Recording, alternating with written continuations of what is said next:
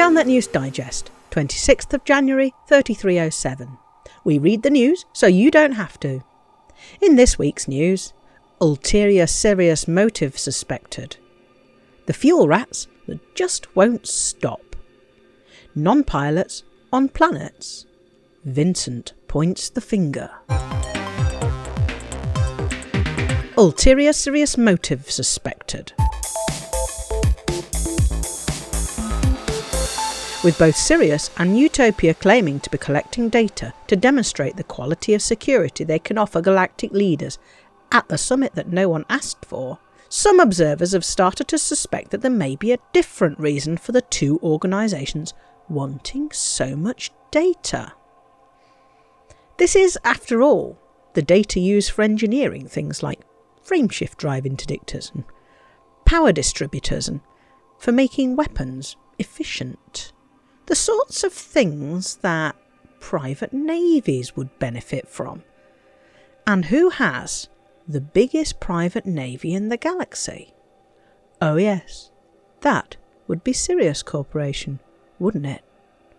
Soon, Sirius will be boasting ships that can jump further, that can interdict more swiftly, and with more efficient weapons. And who will we have to blame? Only ourselves. Meanwhile, the Utopian commune probably just wants to upload all the data to the SIM archive. The nutty nut nibblers of that happy hippie commune like to think that the answer to the ultimate question of life, the universe and everything is to load it all up into a huge data archive, so that instead of interacting with the real universe, we use computer screens instead. How crazy is that? There are, in any case, signs that many commanders have decided they'd quite like to hang on to those precious engineering materials, thank you very much, and that the paltry 50 million credit top bonus currently on offer really doesn't provide adequate compensation. The real currency of the galaxy, after all, is not credits, but materials. The fuel rats that just won't stop. They said they wanted to get to 100,000 rescues, but the fuel rats don't seem to know when to stop.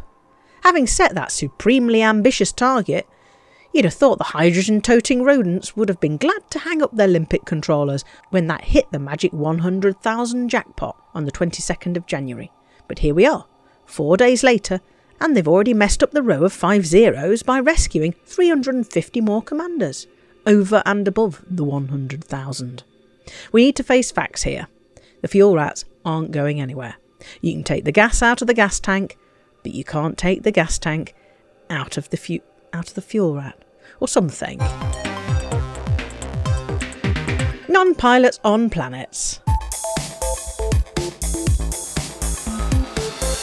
The Pilots Federation has continued with its series of briefing talks aimed at getting commanders familiar with planet-side etiquette ahead of the planned planetary permits.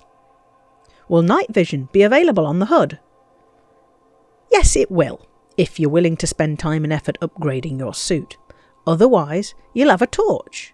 Or if you're from the Federation, we have a special offer. You can have a flashlight. Can we turn the spacesuit HUD off, like we can turn the spaceship HUD off?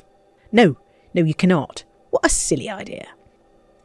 Can we hide from another commander's radar?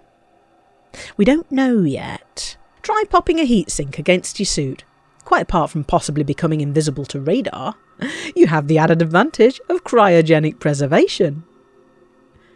Will we be able to team up with people who are not members of the Pilots Federation in combat? Yeah, you can team up with fellow commanders and other inhabitants of the galaxy. Probably not Thargoids, though. Does oxygen level impact combatability? If you run out of emergency oxygen, you will asphyxiate, making aiming and locomotion more difficult, and death a whole lot easier.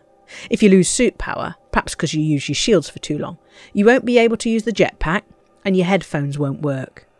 Doesn't affect people other than Pilot Federation members, because they negotiated better battery packs, better oxygen supply, better shields with their employers. And that's a big fail for the Pilots Federation. Will there be on foot system authority? Yes, there will. Watch out for the well-kitted-out omnipole authorities. They are excellent at drop-kicking the buttocks of miscreants out of town when they deploy from their drop ships. Vincent points the finger.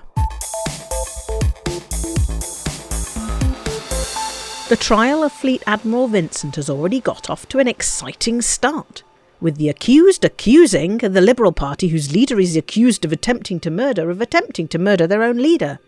That leader who someone attempted to murder back in 3301, only to end up killing several hundred other people, but not the leader, is Jasmina Halsey, who's back on Mars after nearly 5 years as an advisor to the Alliance Prime Minister, and is, by all accounts, ready to spill the beans about who was caught red-handed in the engine room with the spanner. Except we already know who the murderer was.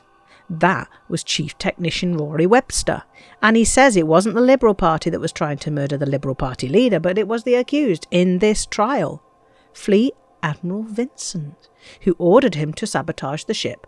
And this is, after all, the very reason Fleet Admiral Vincent is on trial in the first place.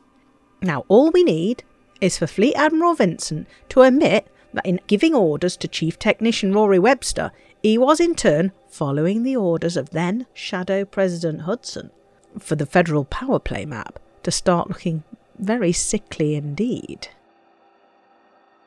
Meanwhile, over in the Alliance, the Prime Minister that Halsey advises when she isn't giving evidence against the federal president's best friend, Edmund Mahon, is facing stiff competition in his re-election contest from Councillor Nakato Kane, who thinks it would be a great idea if the Alliance were to stop inciting the Thargoids to attack by setting up bases in their heartlands, destroying their barnacles and stealing all their meta-alloys. So perhaps the Alliance power play map might soon have a little hole in it too. All we'll need is for Emperor Arissa to decide to resign, to spend more time away from her family, for all 3 superpowers to have a vacuum at their centres, and a lot of commanders demanding their money back for those power play decals they so proudly bought all those years ago. But we'll be seeing all the heads of all the powers together one last time at that summit in Lembava, or is it Polevnik? Just as soon as they've decided who has more data than the other, because that's what security is all about. And that's this week's Galnet News. Galnet News. We read the news, so you don't have to.